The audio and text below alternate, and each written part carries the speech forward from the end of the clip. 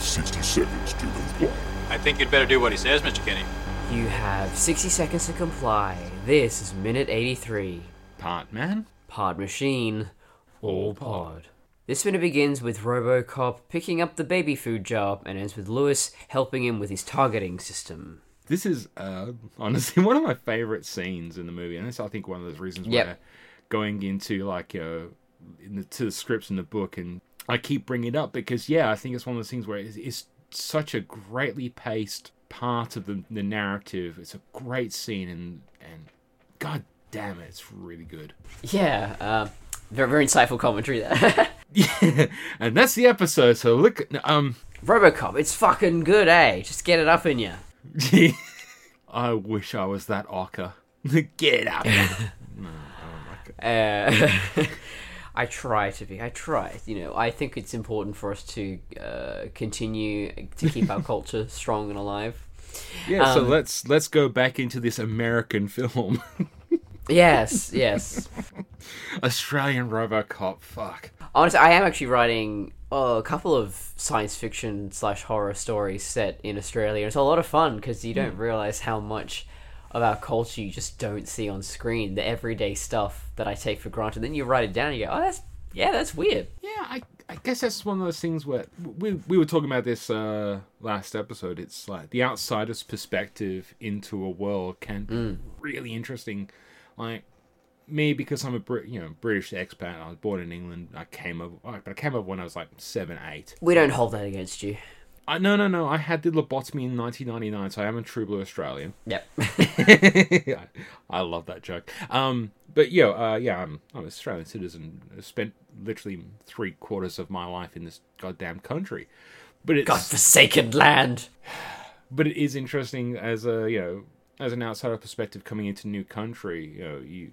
You've got to learn to adapt to those cultural things. And early Australian culture was a kind of alien thing to me. And but it's weird when it comes to American culture because we're so steeped in it so much that, as a fact, Australians see more American cinema than they do Australian cinema. Like, Australian cinemas for many years has been not lacking, but it's been very unappreciative. Like, no one goes to watch Australian movies in the cinemas, so it's always been a very... Yeah, there was a brief flirtation with Australian culture in the 80s. They seemed to be real big on it for a while there, but it's weird. Even podcasts, by and large, most podcasts I listen to, or YouTubers, inevitably they're going to be Americans, and they're going to be men as well. I don't know why men constitute a large portion of those communities. Yeah. So I'm a real outlier in the Movies by Minute community. There is something to be said about the idea of the mass saturation of... Let's face it, look at your classic protagonist, the brown-haired, blue-eyed, white, cishet male. It's like, oh, look, there's that guy in literally every single television show ever made. And like, oh, he's the star of every single fucking movie. Oh, he's the protagonist of every single fucking video game. And as soon as anyone steps outside that boundary, you're going to get some fucking dogshit dipshit going, and he's fucking woke and or they feel like you have to justify why this character isn't American or white, or it's like, but you changed it and then you didn't do anything about it, or with that, the character's black, but you never mention that. Well, why do you have to mention it? I've got my Dr. Travian story. It's all female monsters, because I just thought, well, why is it that monsters in like the Universal horror monsters, why are they all male? No one questions why they're all male except for the Bride of Frankenstein, and she's kind of a sequel concept. That's probably the first self-insert fanfic. Yeah. So I just went, I'm just going to make all the monsters female because I've never seen it before. And I've actually had readers go, well, we have to explain why they're all female. Why? You don't have to do it when they're all male. Yeah, exactly it. And so representation is a thing, and tie this into RoboCop. I think that's why it's great that a character like Lewis, especially in this scene as well, we'll definitely get to that. It's great that she's not a atypical female love interest role. She is a peer. She is an equal to RoboCop. And this movie is very explicit with that. Yeah, and they never have to explain her presence in the story, or oh yeah, you have a female partner, or there's not a single reference to that. It's not significant in any way. They've got unisex change rooms. It doesn't matter. Why can't Lewis shoot as well as RoboCop? He's a machine. She's a girl, so she can't shoot as well as RoboCop. I'm just imagining the fucking dumbasses watching this today, in this moment. Because yeah, it's apparently you need to be a man to point a gun at thing and shoot. Yes, just gonna sort of skirt around Rey in Star Wars. There, Yeah, because you see that Luke with bullseyeing Womp Rats back in his tea. Fuck, sorry. Fuck off, man. It's just like why? Why does it matter? It's just space wizards. It's just space wizards, mate. It doesn't. Apparently, Lara Crofting around a fucking fallen Imperial fucking Star Destroyer is not good enough. So yeah, this particular minute. So we've got.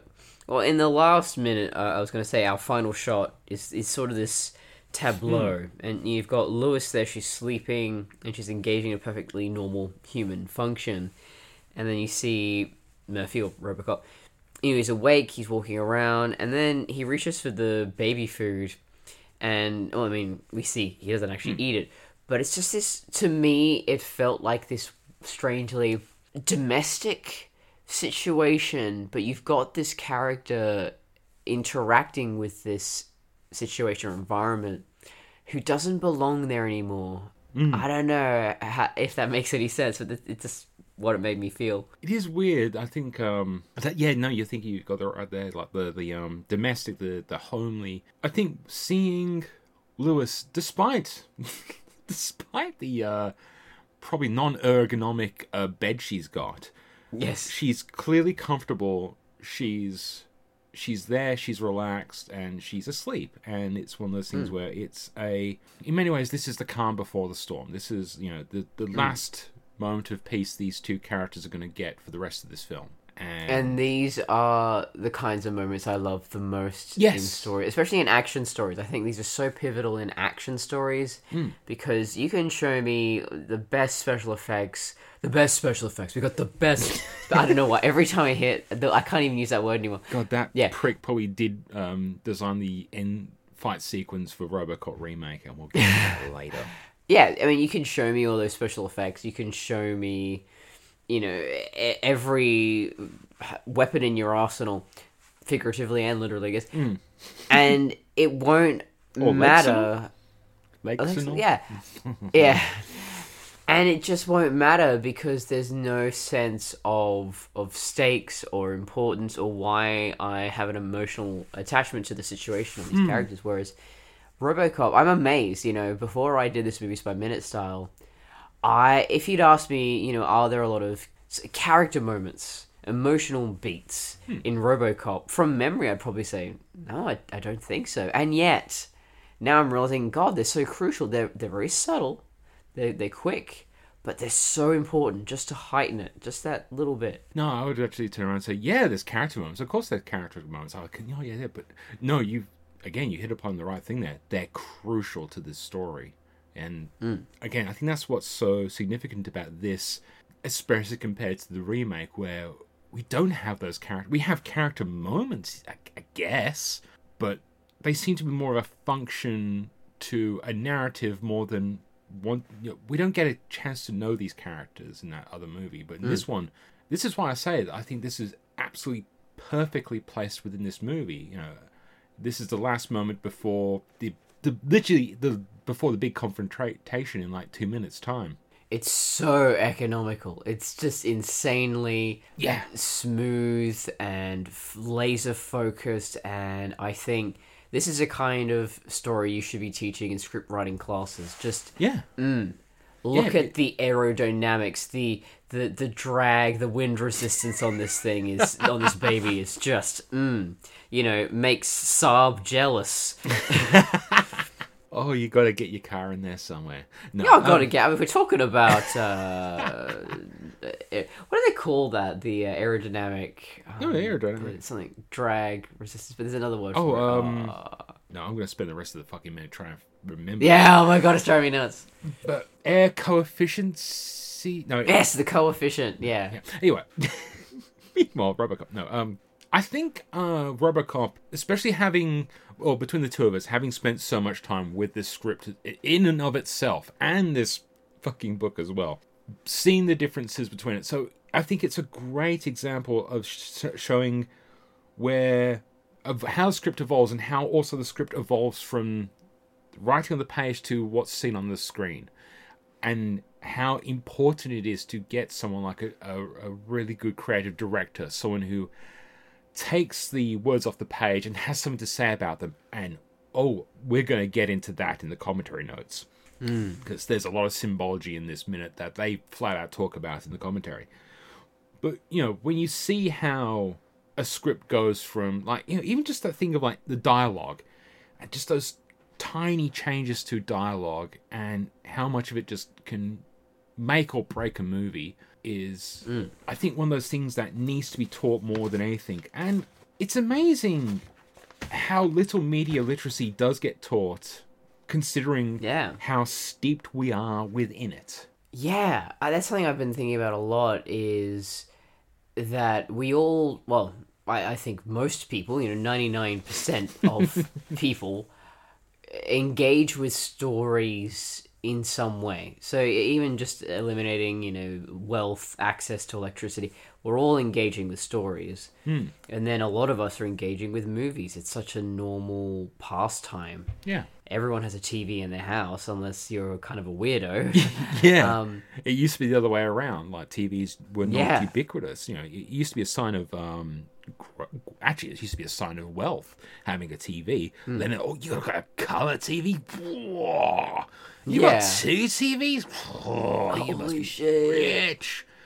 And now it's just like, I got a TV in every room. It's a fucking flat screen plasma, man. It's 25,000 fucking inches wide. I bought it for $20 at fucking JD Hi-Fi. Aldi, fucking no, Aldi. Aldi, yeah. But I'm thinking of getting another one because I don't like this one, and so it's slightly outdated, and yeah. I need one that's going to be fitting the entire wall. Yeah. I've got like blank spaces in my peripherals that need to be taken up by media. I'm thinking of lining my roof with just TVs. I meant ceiling, but even the idea of just someone just having that's either way. Yeah, RoboCop. People driving past will access your Bluetooth and start playing Pornhub on your roof. Living the dream. What a weird tangent. Anyway, this scene. So RoboCop. Speaking of weird things, I don't think this makes any sense. If this is a logical robot man, that he is using the baby food jars, a resource that has value to him, that is worth keeping. He can't just walk to the shops. He's RoboCop.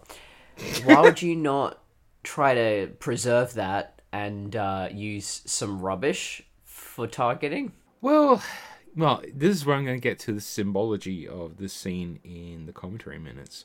But it is... Is it rule of cool, or is there something more beneath? There is something more beneath. No, it's... more than meets the eye. Oh, shit! What are we going to do now? So there's a... Yo, why don't RoboCop have tank treads for legs? Just saying. Well, here's the thing I was actually going to mention, is that we actually have never seen, not even in this movie, and I literally cannot think of any other time in any other movie, we have never seen RoboCop consume the baby food.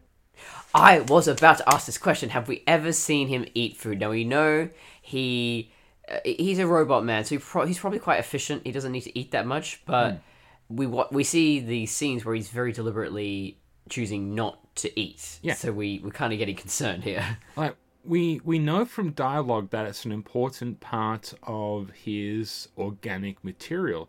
To not getting too far ahead, but also it's one of those things that they don't even bring up in the RoboCop remake. Is the baby food is just has to, they just reoxygenate his blood. Yeah, they flush his brain space. Yeah, so that's how they handled it, which is also one of those things where we talked about, like, how does RoboCop survive without Omnicorp? However, yeah, so we never actually see RoboCop ingest this supposedly valuable resource. So my response is going to be, is it though? Is it? You know, fourth ace. Oh, I was thinking about that, the sort of planned obsolescence of RoboCop. That's inherent in the concept. You know, if you're a cyborg, that means that you have now transcended nature, but in the same way, you're now chained to another system. That's why, you know, these transhumanist bros who's like, oh, I'm going to be so free in the future, and I'm just going to have like 3 dicks and cat ears and uwu and all this shit. And like, Don't step on my dreams. Yeah. Yeah, the problem is that, okay, you've escaped.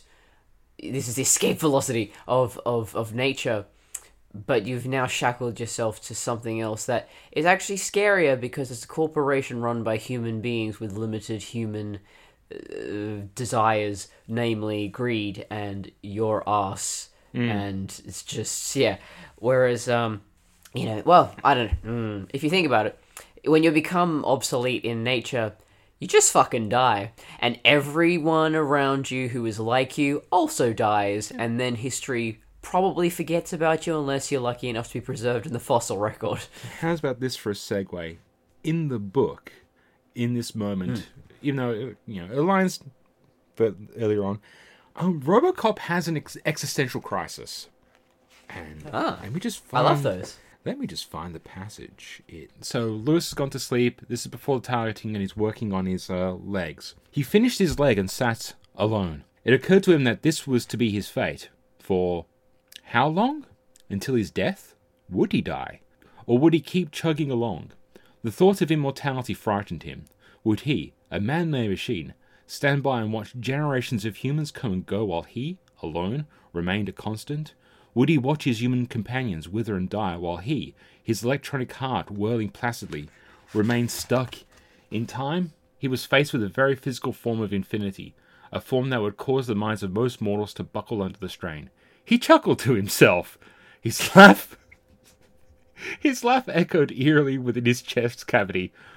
Was it Woody Allen said about immortality? I don't believe in an afterlife, although I am bringing a change of underwear. Yeah, it just keeps going. What the fuck? Yes! Oh, what the fuck? I mean, he's not really immortal, though. No. You know, that's the thing is, if you were magically made immortal in terms of, it's like a curse, and no matter what happened... Oh, there was one... it haunts me forever. There was a season of Torchwood. It was like a mini-series. Where... Miracle Day. Yeah, when no one could die, and they went to the extremes of... if you really went all out in that concept, what would...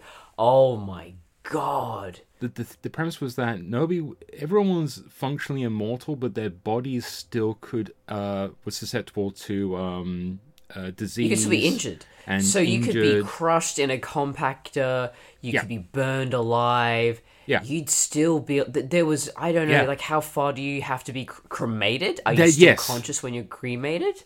I think... Did they answer that? They did answer that, and what it basically amounted was Oh, that would be the worst. It was total body destruction, like, literally, like, incinerated people till they were atomized. And oh my god. We don't necessarily know that too. So that was the plot. Hang on. If you're a pile of ash and you get scattered to the wind, is your consciousness just spread across an ocean? What the fuck? Well, this is where you come into things of ideas of souls and ethereal concepts of humanity. Or where does consciousness come from? You know, is it from within the brain, or is it within every single cell, or is it So, and also, the thing is, it's the fact that people were dying, but they were still conscious. So it's that thing where people would, it's the thing of the there is a condition where the body appears dead, but you're still conscious, like you're not receptive to. We've talked about this before. Yeah. That's the horror of it, and it was all to do with that. Someone took Captain Jack's blood and took it to 2 buttholes in the planet and flipped the switch on humanity and Captain Jack, so he was now fully human. And then they had to sneak his blood to 2 buttholes in the planet to reverse it. It was not great. Yeah, wow. That's the thing is, I think it's probably the best thing Stephen Moffat's ever been involved in, and it's mostly just because of the concept. I don't know if the writing... It wasn't Stephen Moffat. Oh, was it not? Did he not do Torchwood? I think it might have been RDJ. RTD. Russell, yeah. Russell the Davis.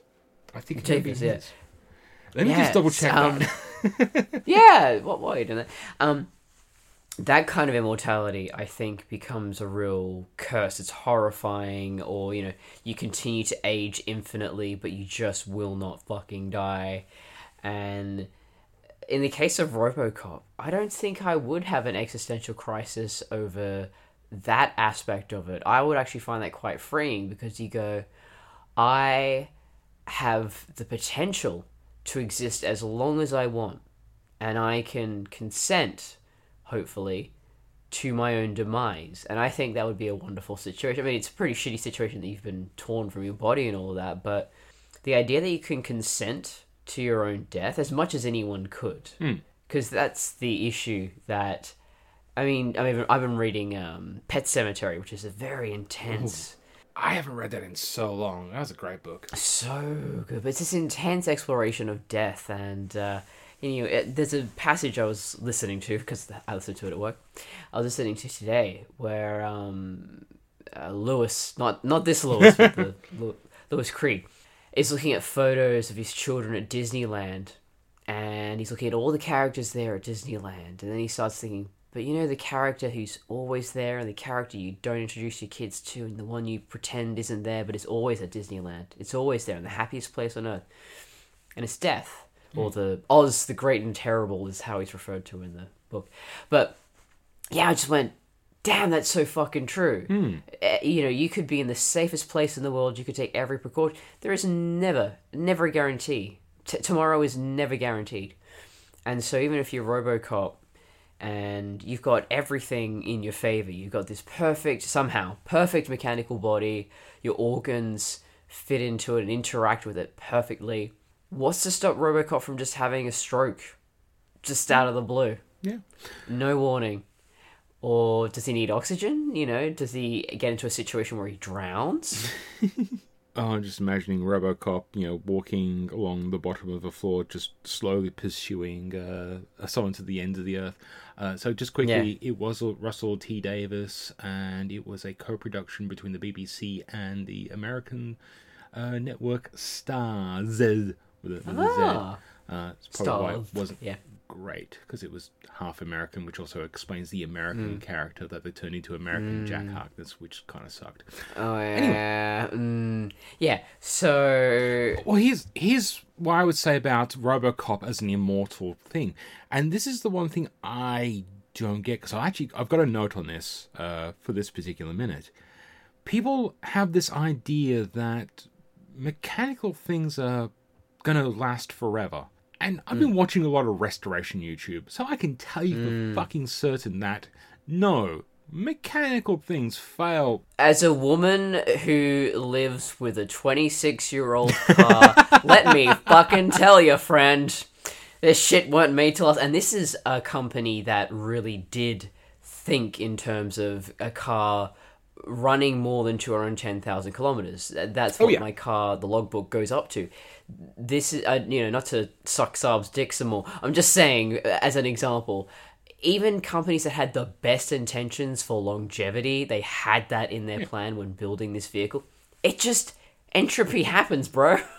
Exactly. That's exactly where I was going to go with it. Is the problem is that people always think this organic, fleshy construct that we inhabit, because it has such a fragile grasp on life, that it, like any mechanism is going to outlive it. And this is the concept we see a lot in science fiction. But the thing is, when we look at reality, and planned obsolescence and things, let's just take that off the table in regards to RoboCop. He is still a mechanical object. He still has to have maintenance.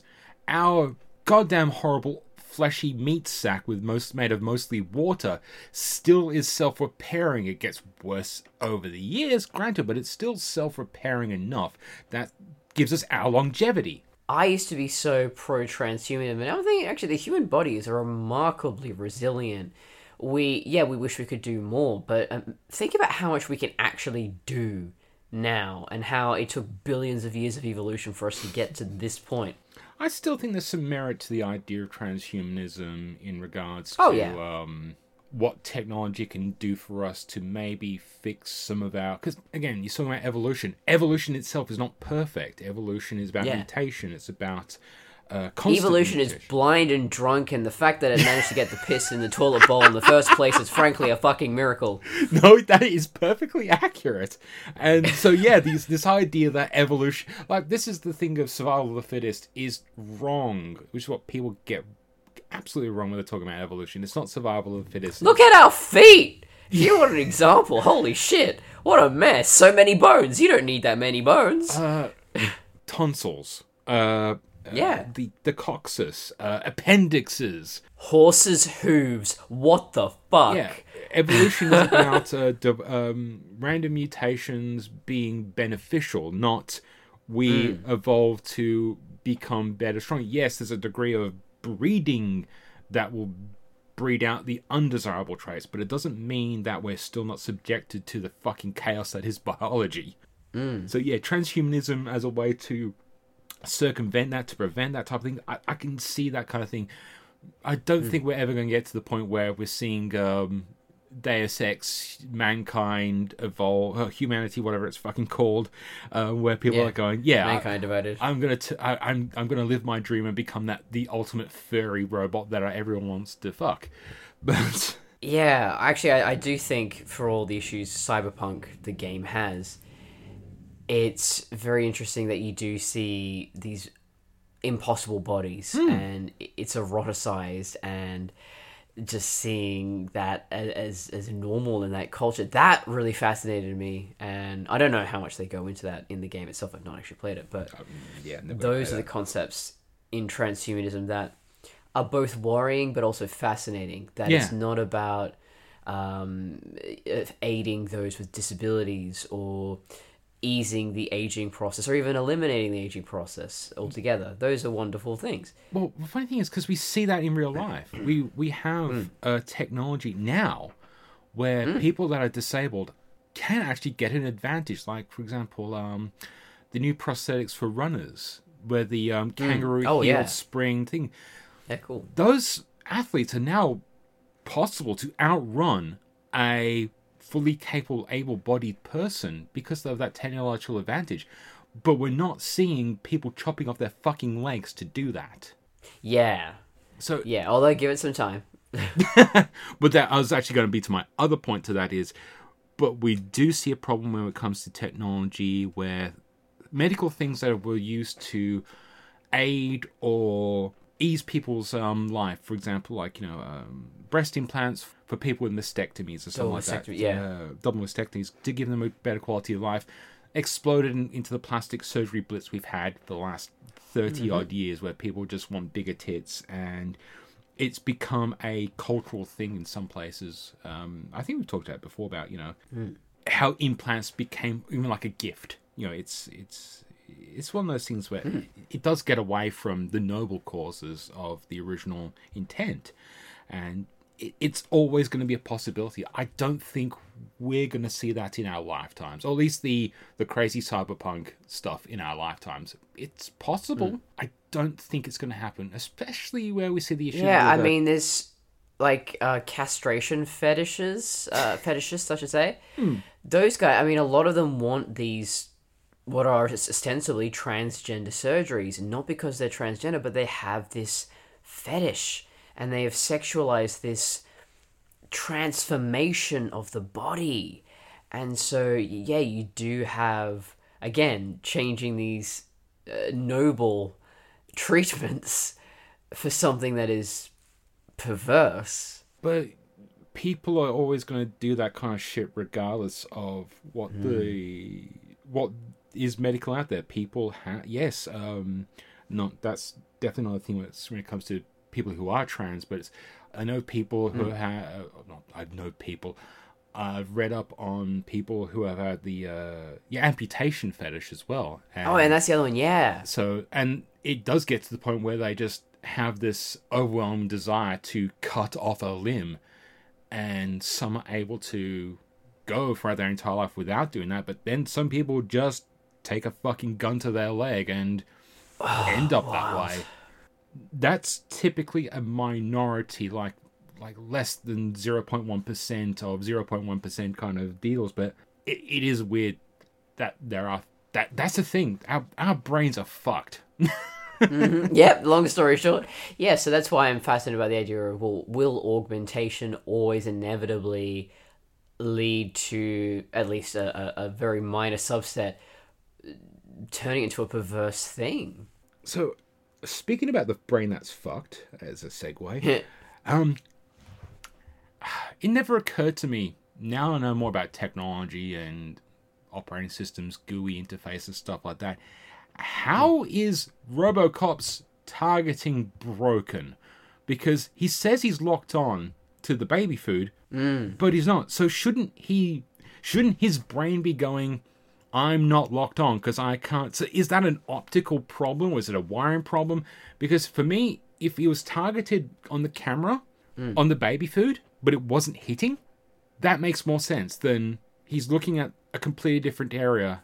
It would have been, much simpler if they had shown... So she asks, are you locked on? He says yes, and we are shown that he's in fact locked on. He fires, and then it's not hitting the target. So you know, okay, there's something wrong. There's somewhere along that communication pathway, something's getting lost. That's it. Movie's over. It's no longer perfect. I found the flaw. It's fucked. Fuck.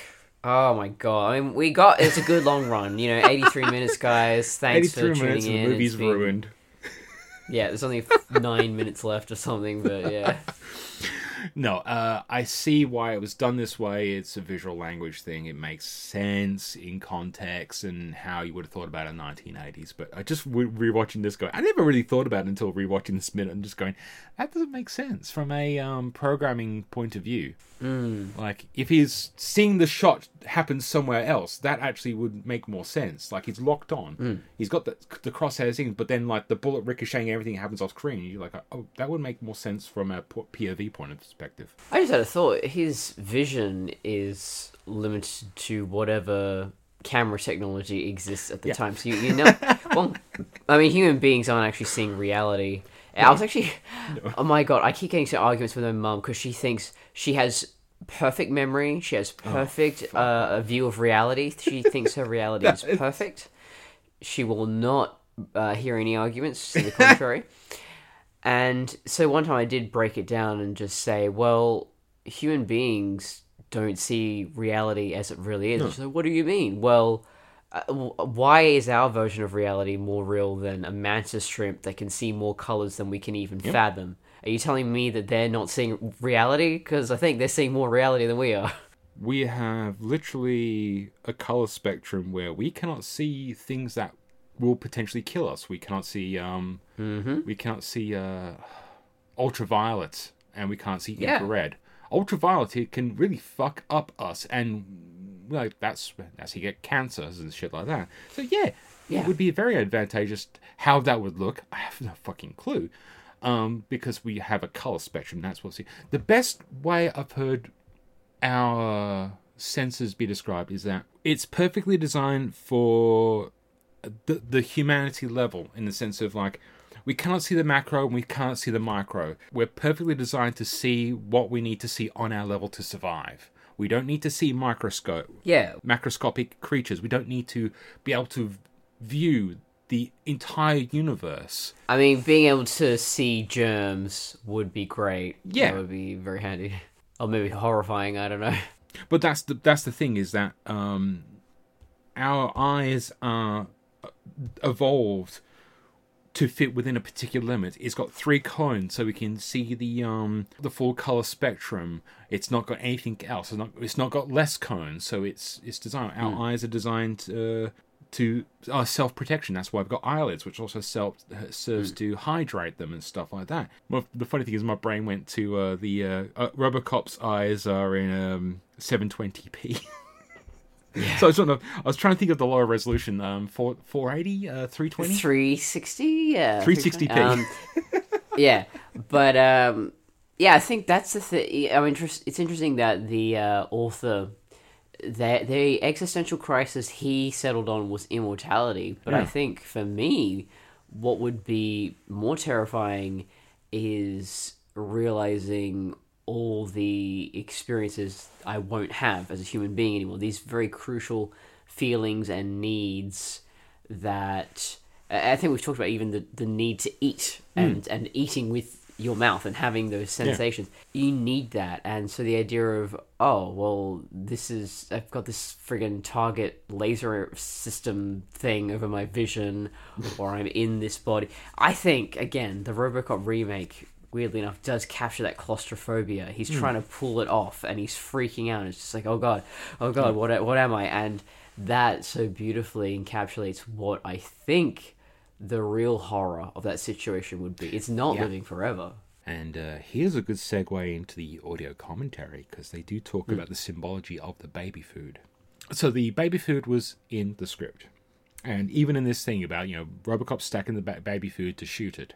For Ed, it was just a thing. It was just a means to end to do the targeting thing. There's actually a really good thing, is that this particular scene is actually all about Murphy and Lewis working together, and that's part of the whole thing, is tying these two characters together, which is one of the reasons this scene is so brilliant. For Paul, though, the baby food symbolizes RoboCop's childhood that got stolen from him. I would say, by extension, RoboCop's humanity, but Paul did specify childhood.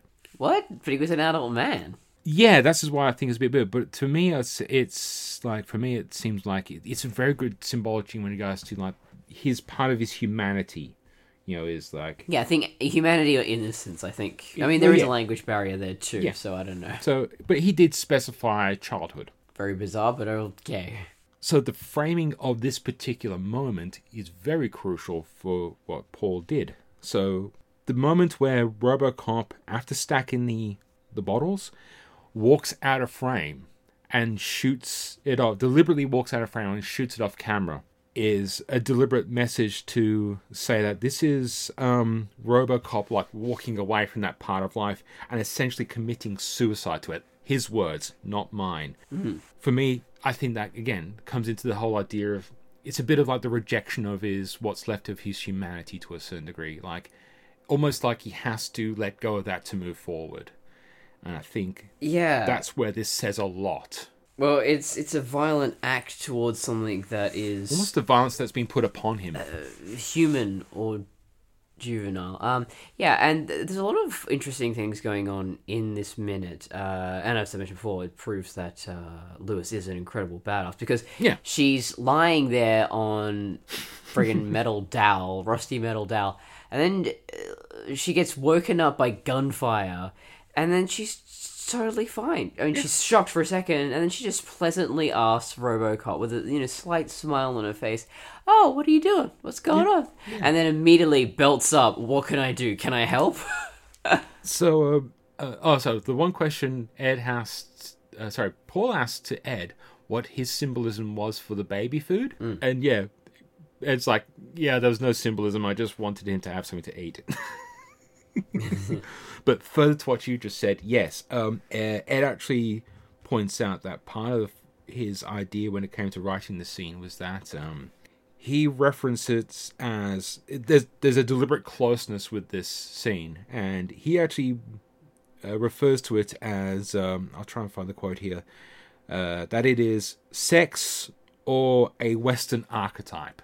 I don't quite get the sex thing, but the idea of like intimacy and companionship, and even like the ultimate friendship as well. The symbology is about the bonding, less about, hey, she can shoot like him or anything like that. So again, one of the reasons I think this is really good. One of these scenes might have been good in a remake, just saying. There's a lot to it, even though it's weird, because I think I thought we were going to have nothing to talk about, and then I listened to the commentary, and I was just like, oh shit, I've got to try and get all this in. So RoboCop looks at Lewis sleeping. So he's acknowledging, I'm aware that you're asleep. I don't know, he just doesn't give a fuck. I feel Murphy would have been a bit more considerate. So I'm wondering, what is he thinking in those moments of, I need to practice targeting, and if I fire a gun near a sleeping person, it's a really bad idea, but I don't know. Yeah, I think in the... let me just quickly look at the book. It seems to me like in the original script in that, Lewis was supposed to be, sleeping in the turbo cruiser away. Not literally directly beside. It makes sense from a cinematography point of view to have her in the shot. No pun intended. But, yeah. Murphy, dude! What were you thinking? Yeah, so rude. And I'm wondering if it could just be for convenience sake. Yeah, it is. If I want to read more into it, I think it is a sign of just how much of his humanity he's lost. He's forgetting these very basic courtesies. He's not able to relate to human beings anymore. And, I mean, you see that throughout the film, like when he's... interacting with the school children, and he has no personal response. It's all scripted responses, and so in this situation, his consideration does not involve Lewis at all. I'm just going to play devil's advocate for the scene. It could be one of those things where he's finished his sulking, he's finished his repairs, he's running through a checklist, mechanical checklist. Is this working, this working, this working? And then he's probably gone to go and do his targeting. Oh, God. Does his targeting only work for the shooting? Because I'm just imagining the scene where Murphy's going for the ratcheting gun, and then trying to put it into his head is going, whoop, no, missed, whoop, no, missed, whoop, no, missed, whoop, no, missed. Oh man, or eating. That's why he's not eating. Yes, he can't stick it in his fucking gob because his targeting system's buggered. So that's why he was going to eat the baby food, and then he shoots it in frustration. And he can't do it either. Hang on, we're going to have to look back at some previous minutes, and we've got to see exactly how many baby food containers that Lewis brings, because if there's one missing, we know he was trying to eat it. But he solved it. It's the scene from Airplane when Jeff Stryker has got his drinking problem and involves him throwing his drink in his face. This is just a deleted scene, and it's just his helmet's just dripping baby food off it. Side note, Airplane, or Flying High, is basically what Mystery Science 3000 does. But they actually went baller. They went all out. Oh no, we're not just going to talk over the movie. We're going to buy the fucking rights to the movie, make the movie again, but without our goofs incorporated into it. That's so baller. The thing is that, it's based off a book called Airport, so they bought the rights to the book so they could make Airplane, and they made a more faithful adaptation than the real movie. So, it's based on a book? Yeah, it's based on a book, Airport. Oh my god. Oh man, I think we gotta read that at some point. I must admit, the idea of doing Airplane Minute does fascinate me. And that would be funny. Yeah. So Loser Nerd, Mystery Science Theater 3000, Mega Chad, Airplane. MST3K got inspired by things like the Zuckers, Abraham Zuckers, and things like that. So yeah, it's there's a perfect lineage there. But beautiful. Yeah. Shall we move on to Gaslighting RoboCop? Alex, how do you feel? I feel fine, Dr. Norton. Minute 97 opens with Sellers saying, I wish I had some good news for Detroit, and ends with Morton walking into the police precinct. It's really embarrassing. He just walks right on into it, into the wall. Can we do that in minute 98 as well? And let's include minute 98, which begins with Morton looking for Lewis, who is still in this movie. I know it's somehow, and ends with a soldier getting tased, bro.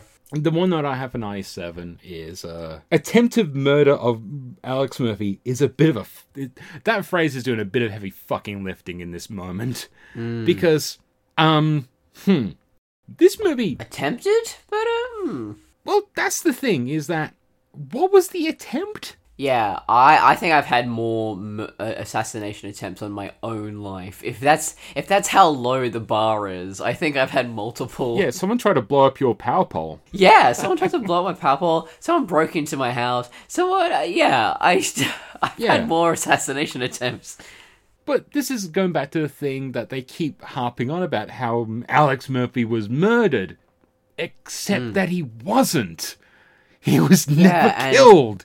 He was still alive. Which, would have been more exciting if they had actually had us think, oh no, maybe our beloved hero is dead for 5 seconds. Or maybe we were like, hooray, he's fucking dead. Is this over? Oh my god, there's 2 hours to go. Anyway. So remember that, because even a few minutes ago they were going about how, he solved his own murder. He didn't get murdered! Why wouldn't Norton, who has complete control over this man's biology, has complete access to all this technology and shit, why not put the guy in a coma that is so low that no one can tell that he is in fact alive, get the guy out of the building, and then do your Alex! God.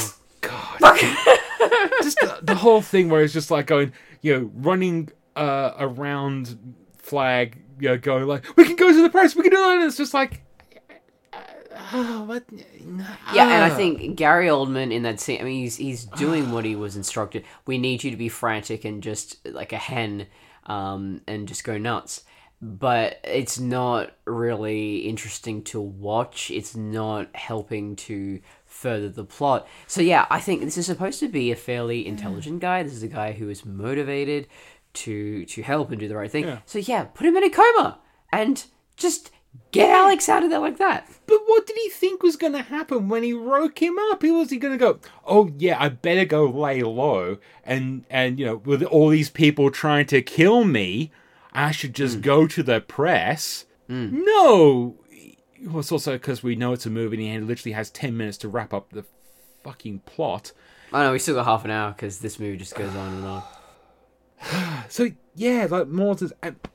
So my next note is, wait, Norton is able to reach Lewis and organize the riot police before Flag gets to Omnicorp. I know editing and time is a thing, but this is the moment where it feels like, geez, it took fucking RoboFlag a very long time to get there on his high-speed motorcycle to fucking Omnicorp. It's like the pacing in Stranger Things Season 4. It's just like, holy shit. It's been 2 episodes that are 90 minutes long and we're still here. We're still fucking here. So, every season of Stranger Things. Yeah. Yeah. I enjoy every couple of years when this show comes back, I enjoy the exercise of live editing. That's what I call it. I figure out which subplots aren't worth watching, and then I just cut them out as I'm watching. Yeah, but the fact that, between the time where RoboFlag leaves, hang on, if he's not... Is he not in the OCP building? If he's not on site at Omnicorp, where the fuck is he? If he's not, and if he's not at the cop station... he's in China. He's back in China. He's coming That's off. why it took so long. He's driving down that very famous land bridge between China and Detroit.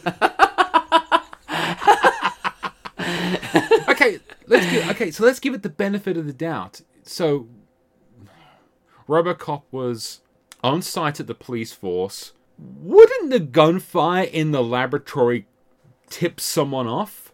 Maybe. I honestly think, going for a quieter solution, have Norton play along longer. I don't even care how you do it, but then the trick is... Why didn't he talk to Lewis? Yeah, and do that first, dude. Like, you have terrible fucking task management skills. So... His project management skills are a bit lacking, yes. Yeah. I mean, he's a doctor, but I don't know if he was running the clinic himself, so yeah. Damn it, Alex, I'm a doctor, not a time management consultant. Well, shit. That's exactly what I was hoping to spare you from. So then he pronounces Alex dead, transports him somewhere else, and then wakes him up, and that's why he needs to get back into the OCP building. Because as it stands right now, wasn't he always in that building? If not, there was never once an establishing shot to tell us where that facility was. Exactly. That's the other problem, is that again, Norton magically teleports from the scene to the next scene in a location where we don't know what's going on. And also, okay, it makes, let's just say, benefit of the doubt, yes, he's at the cop shop. It doesn't feel like it. If we spent time with Murphy on his bike, but then it's like the next minute, Norton's talking to, well, he's not even talking to Lewis, he's talking to a desk jockey. Ah, that's true, yeah. And then the next thing we see, it's a fucking van full of people in riot gear. You can't do that in less than a minute. Yeah, so... Oh my god, okay. But then there was a scene earlier where I think he's walking... You see Norton walking down those stairs. It's really underlit. But I'm pretty sure that was OCP. That was not the police precinct. Yeah. So what the... Oh my god. So it doesn't... Was he walking the entire time? Yeah. I don't understand. Yeah. So this is, I guess... We need this character to be here, and then they can't just immediately be in the building already. That doesn't work for our plot, so what do? Well, instead of coming up with a way to get them out of the building, we'll just pretend they weren't ever in that building in the first place. We just teleport Norton around where we need him to be for plot convenience. And it's one of those things you really wouldn't notice. Well, if it was a good movie, you might notice because you're actually invested. Whereas I think by this point in the plot, most people have checked out. And so they just know... I mean, that's...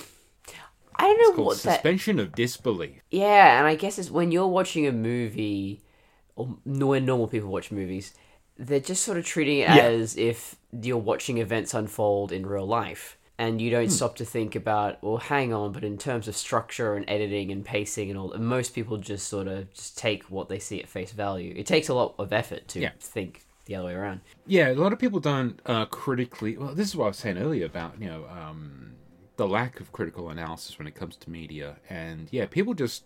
A lot of this stuff washes over them, but, yeah, because we're analysing this thing and we're noticing the inconsistencies and stuff even more... You just can't help but go, oh, for fuck's sake. Yeah. Yeah, like Chris Nolan, the very famous example of... Noted hack, Chris Nolan, sorry. The very famous example of Batman riding into a tunnel on his bike. It's daytime as he enters a tunnel. When he comes out on the side, it's nighttime, and you never question it because... It just kind of feels right for that scene. You wouldn't have that scene during the daytime. It wouldn't look good. Whereas I think the exact same type of shot, which is one of my least favourite ones from the atrocity that is Bayformers, is literally Shia LaBeouf running out of his house to chase after Bumblebee, which, that makes sense, on foot. Literally turning a corner, jump cutting straight into nighttime when he's running into a scrapyard. And it's like, was he running that entire time, or did just reality... Sunset in California, it's very quick, But it's not even he was running out in sunset. It was like the middle of the day. The temporal editing sucked. Oh, not the scene in the first one with Barricade? In the first one. Bumblebee, as scarpered off out of his house, he realizes, chases after him, and then literally runs out of the house, runs down the street, /cut to, I think it was a junkyard, and it's the middle of the night. He went from the middle of the day to the middle of the night, like a 12-hour jump. So it's not the Barricade scene. Okay, yeah.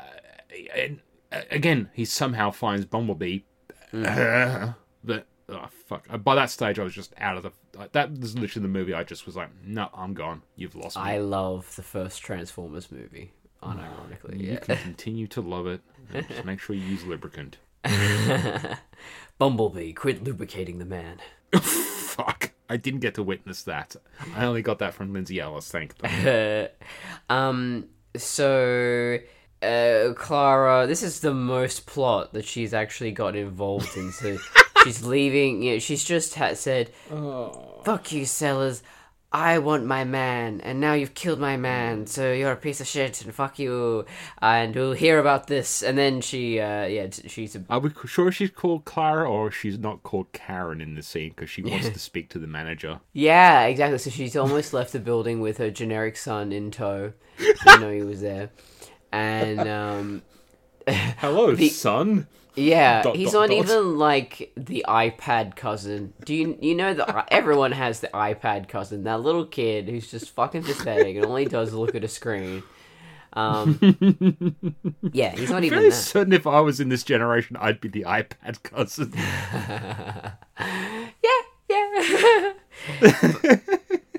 So yeah, they say you have to stay here, ma'am. She's like, no, fuck you, and I want to talk to Sellers. So they say, well, I guess you can't find out that we were a bunch of bumblebutts and we didn't actually kill her husband properly. So Read the fucking room, lady. There's clearly some shit going down. This is not the moment you need to talk to the fucking manager. And of course, that's the reason why she gets herself kidnapped. I yeah, hate this film. Fucking hate this film. no, this was the moment she was just like, I'm a strong, independent woman, and yeah, this was a bad time to pick that that liberation. No, my brain just went to single female lawyer from the Futurama with Bender singing the theme tune, but it's images of Clara. Damn it. What else? Oh yeah, there's just a scene of the SWAT truck going down the street.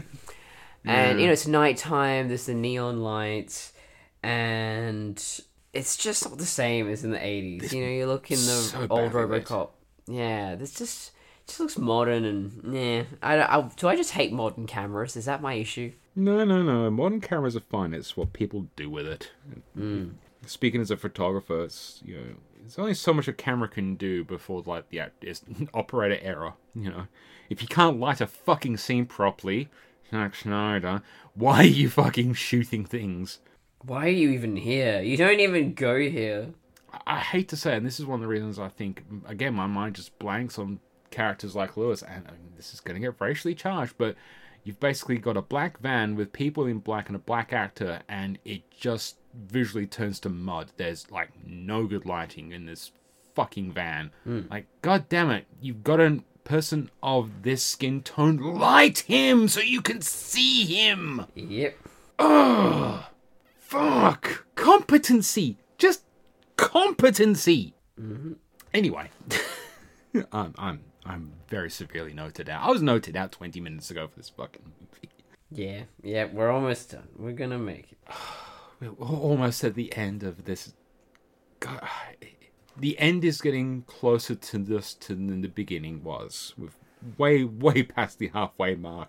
We're way past the 3/4 mark at this point. The end is Somehow coming up to the horizon, and part of me is starting to reflect on this movie and the good film. And I will be pretty honest. I think if we had to review this movie minute by minute, okay, we wouldn't. But standing by itself, it's painful standing it next to a genuinely great film. But I think having that genuinely great film and seeing how badly it could be seen, it's been a good experience. And we'll reflect on that more in a few months' time when we finally get to the end of this thing.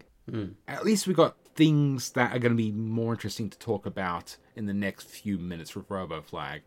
Now we've finished kind of getting through the, oh shit, we really need to set up the fucking plot of this movie because we've forgotten to do it for 2 hours. it's like it's their homework. Oh fuck. Guess it's due now. Oh, the credits are coming. Oh no. Oh shit, we got 10 minutes to the end. Oh fuck, we better resolve all the plot elements. At least they didn't try and sequel bait.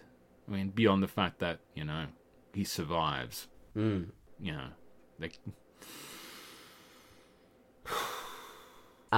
So, where can the lovely viewers find you? They can find me at Painting with Night at paintingwithnight.com and Painting with Night, one word, no caps, no gaps, on Facebook and Instagram. And where can the lovely viewers find you? You can find me at drivingdesigns.com, patreon.com/drivingdesigns, Courtney Colson on YouTube, and Greatest Regeneration on Instagram. And you can find us on Simplecast, Spotify, YouTube. Feed the algorithm, sacrifice babies to the algorithm. Not to us, just the algorithm. You know, Yeah, we no, have a strict non-sacrificing things to us policy. Yes. I only take virgins, and I'm getting a bit worried. and I think that's everything. And there's the Instagram. I keep forgetting, but if you want to interact with us, I suppose I should say that we are on Twitter and Instagram at 60 Seconds to Comply, Facebook as well, and see our cute costumes that we made.